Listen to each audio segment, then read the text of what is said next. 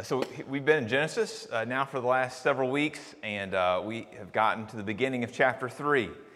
The last 2 weeks we've been in verses 4 to 25, and in verses 4 to 25, the way that the author sets things up is to talk about man's relationship with God, much like Bryce was saying, with each other and with creation. And so we see in verses 4 to 25 that the relationship with God was one that was intimate. God gathered up some dust and he breathed his life into it, got real close, and made man. God's relationship with man is one of intimacy. It's one of submission because he gives a prohibition not to eat from the tree of the knowledge of good and evil or else you will die. So submission, intimacy, relationship with God. There's also a relationship with one another. Remember, Adam was made first and then Eve came from Adam, and then we see that there's difference and similarity. There's difference in that his partner is a woman. His partner is his helper, his complement. She's different than him. It was also marked by similarity. She's bone of his bone and flesh of his flesh. It's a relationship with God, relationship with one another, relationship with creation. Relationship with creation was one of stewardship because Adam's given the responsibility to have dominion over creation. He's to tend and keep the garden. He's to name the animal. He's to be fruitful and multiply. And when you put all of these things together, it was literally heaven on earth. Communion with God, compelling work, and intimate marriage. And that's the picture we have. And when it's in view, we see just how much Adam and Eve stood to lose if they couldn't follow God's prohibition to not eat from the tree of the knowledge of good and evil. And sure enough, they didn't hold up their end of the bargain. They lost. And the account of that loss is what is under our consideration this morning. So let's read it together, starting in verse 1 of chapter 3. Now the serpent was more crafty than any other beast of the field that the Lord God had made. He said to the woman, "Did God actually say, 'You shall not eat of any tree in the garden'?" And the woman said to the serpent, "We may eat of the fruit of the trees in the garden. But God said, 'You shall not eat of the fruit of the tree that is in the midst of the garden, neither shall you touch it, lest you die.'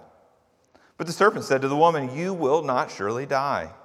For God knows that when you eat of it, your eyes will be opened, and you will be like God, knowing good and evil.'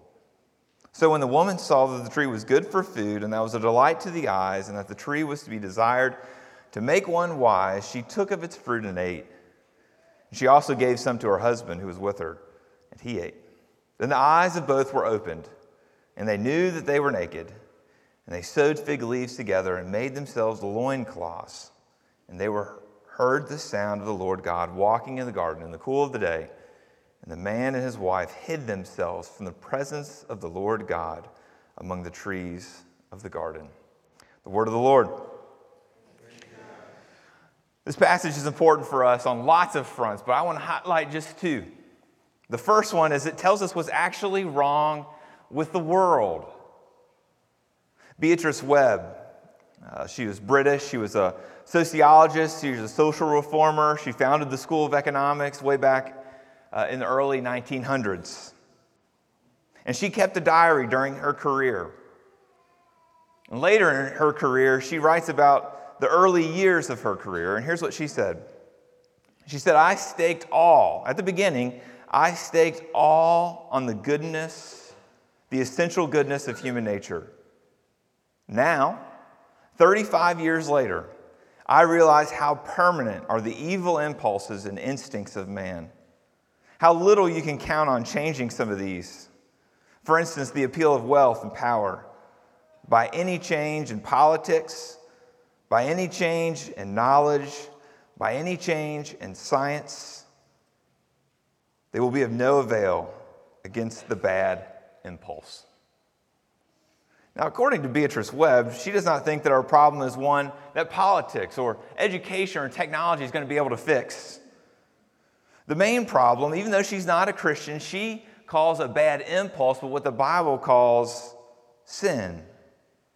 And it all starts right here in our passage, Genesis 3.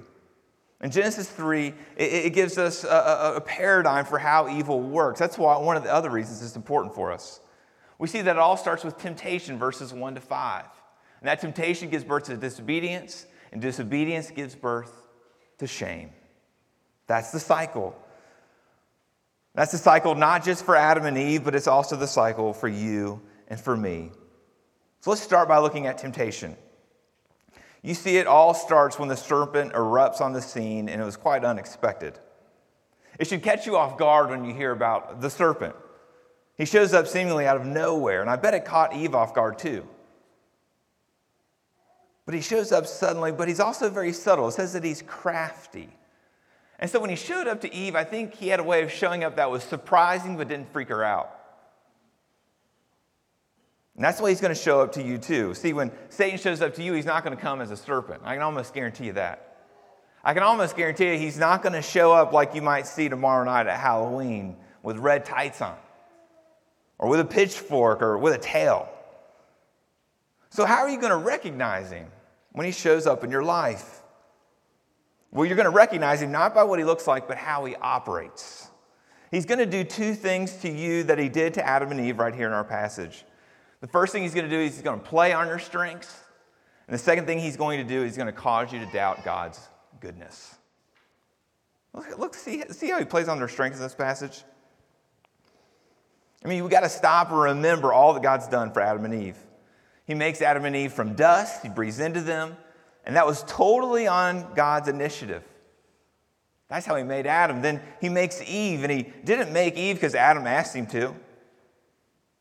God just suddenly put Adam to sleep. He takes a rib from his side, and all of a sudden there's Eve. So both Adam and Eve owe their entire existence to God. And then he puts Adam and Eve in this beautiful world that he's created. He's given them a compelling job. And so you can see that they are the creatures and he is the creator. They are weak. God is strong. But then the serpent comes in. The serpent comes in verse 5 and says, God knows that when you eat of the tree, your eyes will be opened, and you will be like God. So to put it another way, Satan is saying, you really do want to be like God, don't you? Don't you want to be powerful? Don't you want to be all-knowing? You deserve this. Look how much God trusts you. And here I am, and I'm ready to help you unlock your potential. Do you see what he's doing? He's playing on their desire to be strong. And that's always how Satan works. See, the devil doesn't come at you when you're weak. This might be what you think. But he comes at you when you're strong. He comes at you when you're using and enjoying God's gifts. That's what's going on with Adam and Eve here. But God, on the other hand, God's most interested in coming to you in your weakness. When you fully identified as a creature and have no desire to have the responsibility of being creator. See, if Adam and Eve will just live their days as contingent creatures, totally dependent on God for everything, then they're going to work along the warp and woof of creation. But if they rise up in independence, if they rise up in protest to their subordinate state, then they're going to be working against the warp and woof of creation. Let me give you some examples of how this plays out in your life.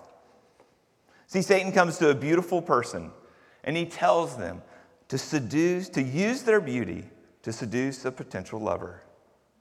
He's playing on the strength.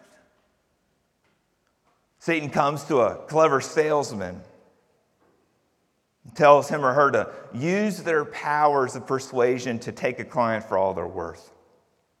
Comes in their strength.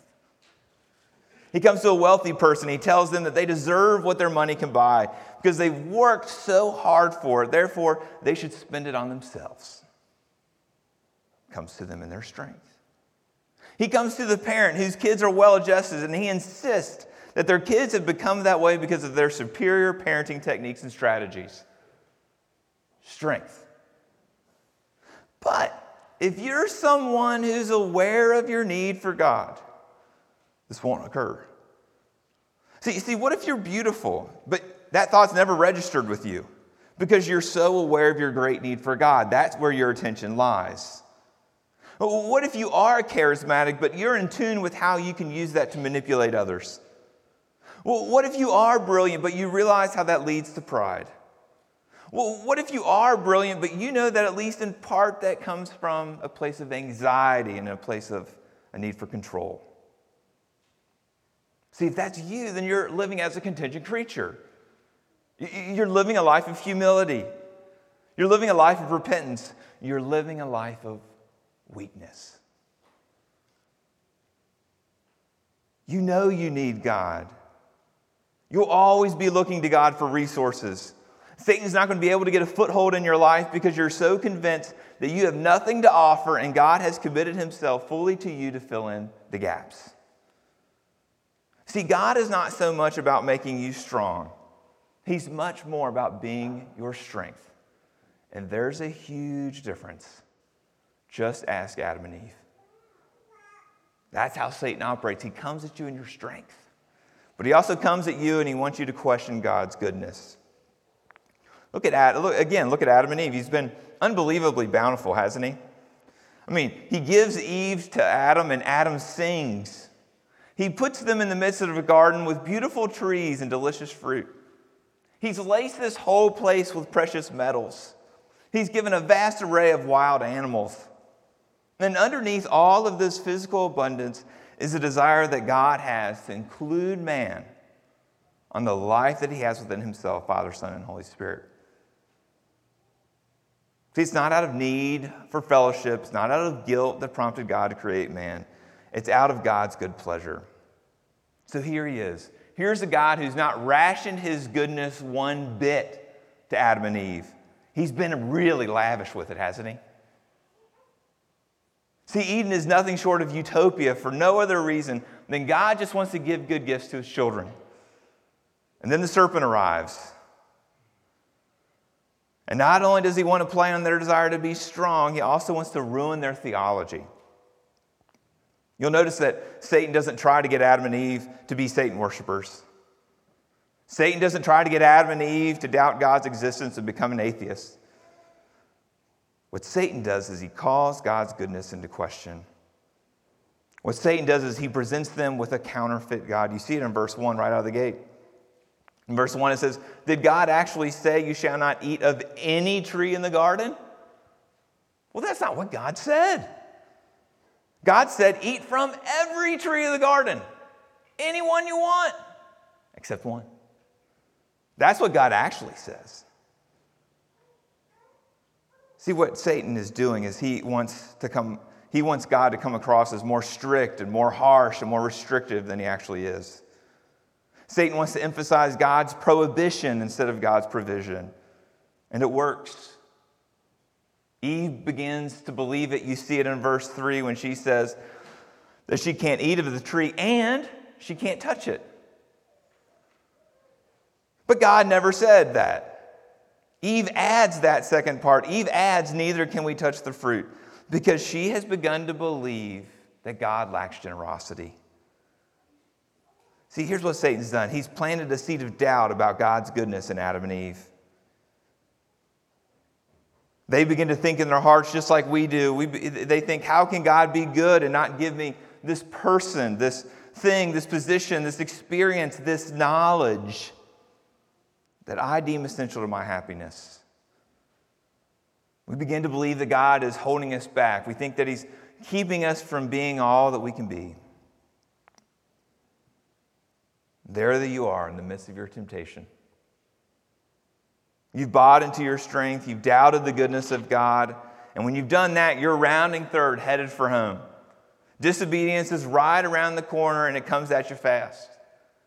If you look at verse 6, there's this rapid progression with Eve. It says, she saw, took, ate, shared the food with Adam, and then he ate. Rapid fire. Now, let's talk about gender for a little bit. We talked about this last week. We can talk about it here for a little bit. This looks like this is all Eve's fault, doesn't it? Well, look at verse 5. Verse 5 says that Adam is with her. If Adam's with her, he's not an innocent bystander. He knew the prohibition to not eat from the tree of the knowledge of good and evil, perhaps even better than Eve did. He's the one who received it originally. So one can assume that it's his job to make sure Eve knows the prohibition, and maybe she doesn't. It's his job to make sure that the two of them don't follow it, but there he is. He stands silent. He stands passively by while the serpent has a field day with his wife. The other place you can look is just further on in chapter 3. It seems that God lays equal blame on Eve as he does Adam, as he gives them both separate curses. You get to the New Testament, and Adam is blamed twice for the fall of the world, and Eve is blamed twice for the fall of the world. So they both bear equal responsibility for the fall of mankind. The important thing to see here isn't so much the gender piece, it's how contagious sin can be. So you've got to be aware of the influence that we have on others. You have to be aware of how much others have influence on you. See, when you're led astray, you always take people with you. This has made me think about the last 20 years or so of ministry for me. As I've spent my time around college students, spent my time around young adults, I've spent time around people who've gone to state colleges and those who've gone to Christian colleges, those who've grown up in Christian families and those who haven't. When you spend as much time as I have around all these kind of people in a state like Kentucky, you inevitably find a lot of people who walk away from the faith. And what I've noticed is that most of them walk away from the faith not because of a compelling argument against Christianity. It's usually for the same reason that Adam did. They just go along with others. It'd be very costly to speak up to a peer about the prohibition. It'd be easier just to blend in. But the flip side is also true. Usually people aren't won over by some superior argument about Christianity. They're usually won through an attractiveness of a Christian witness. The sin can be contagious. Temptation ends in sin, but the story doesn't end with sin. The story ends with shame. It ends with the consequences of sin. You start seeing them in verse 7. In verse 7, their eyes are open. The serpent is telling them the truth in some ways. They do have newfound sight. And the thing that they see now that they never saw before was their nakedness.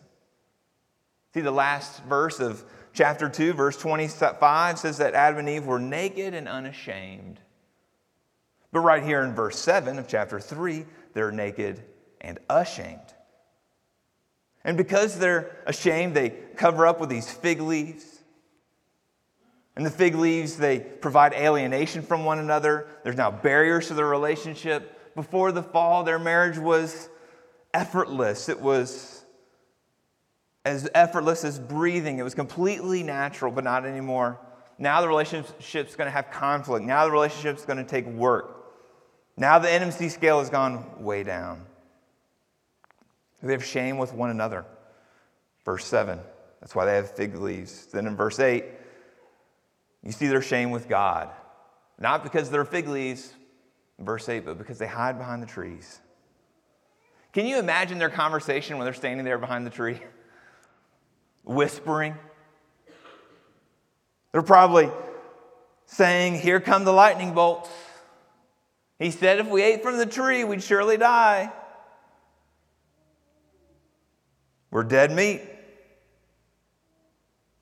We did the thing he told us we shouldn't."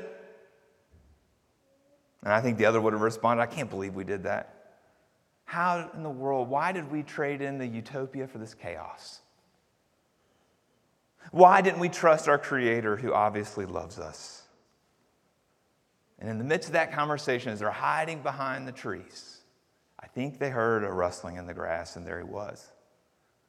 God's looking for them while they're hiding. While they're hiding, God's seeking. And when Adam and Eve came out from behind the trees, God does in fact banish them from the garden. We'll read that next week. That's what death means. It means separation from God. It doesn't mean the lack of physiological function. See, God's been the source of their life, and they chose not to have that kind of access to God anymore when they sinned. But God's mercy shines through in the midst of their shame. You see it in just how long Adam lived. In Genesis 5:5, it says that Adam lived for 930 years. So he doesn't kill Adam and Eve on the spot, doesn't cast them dead. And Adam and Eve, they don't deserve to live that long. This is mercy. Then as you keep reading the rest of the Genesis account, you see that Adam and Eve were able to fulfill the command to be fruitful and multiply. They didn't deserve that. Another place you see God's mercy is that he covers their shame. See, right there in verse 7, they're wearing these temporary fig leaves, and they wear them for just a few moments, and then God replaces them. And God replaces it with something more permanent. In chapter 3, verse 21, it says, "The Lord God made for Adam and for his wife garments of skins and clothed them." See, they understand that God's not going to sweep their sin under the rug. And on the way out of the garden, as they come out from behind the tree, and as they know they're going to be banished from utopia, God hands them this parting gift. He hands them these loincloths that are permanent. He says, "Here you go. I know you feel ashamed. I could say you can sit in your shame forever. You can keep those uncomfortable, pathetic, pitiful fig leaves." But he doesn't do that. God extends mercy to them. See, that's the story of the Bible, brothers and sisters. Yes, God does in fact take sin seriously. He takes it so serious that his beloved Son had to die for it. But he's also exceedingly gracious. I mean, the history of the world could be that God stayed in the garden and never left. That God stayed in utopia. But he left the garden and continued to chase down his beloved people. He rescued them from slavery in Egypt, even though they didn't deserve it. He led them through the desert, even though they groaned, and he gave them a land flowing with milk and honey. He gave them a law to live by. He gave them leaders to show them the way. He gave them promises that a Messiah would come and make things right. But these people were about as reliable as Adam and Eve. They're about as reliable as me and you. They doubt God's goodness. They were hell-bent on being like their evil neighbors. They were more likely to set their own agenda than the one marked out by their God. Yet God did what he did for Adam and Eve. He continued to cover their shame with mercy. So have you been exposed this morning? Have you detected that same pattern of temptation to believe in your strength?